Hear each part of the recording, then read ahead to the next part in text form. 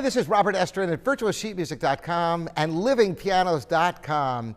Somebody asked me a question, which is, why isn't C called A? And at first I thought, what is he talking about? And then he explained it to me, and it makes perfect sense.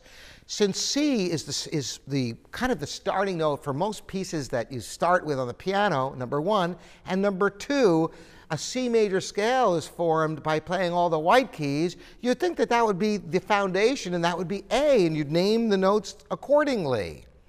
I got to thinking about this, and I came up with a very valid reason why this would have evolved this way.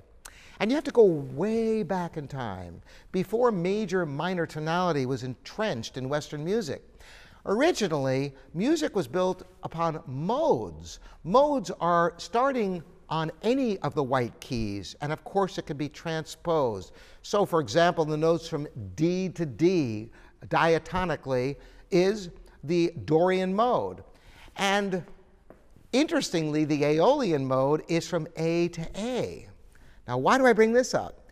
Because the Ionian mode, which is the major scale, was not very popular. If you listen to Renaissance music, rarely will you hear something in the major, even though it was technically one of the available modes because you could start on any of the tones.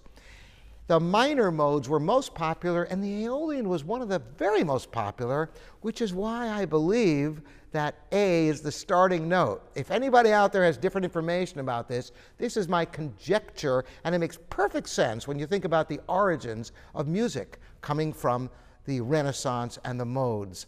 I hope that satisfies the question. Again, Robert Estrin at virtualsheetmusic.com and livingpianos.com.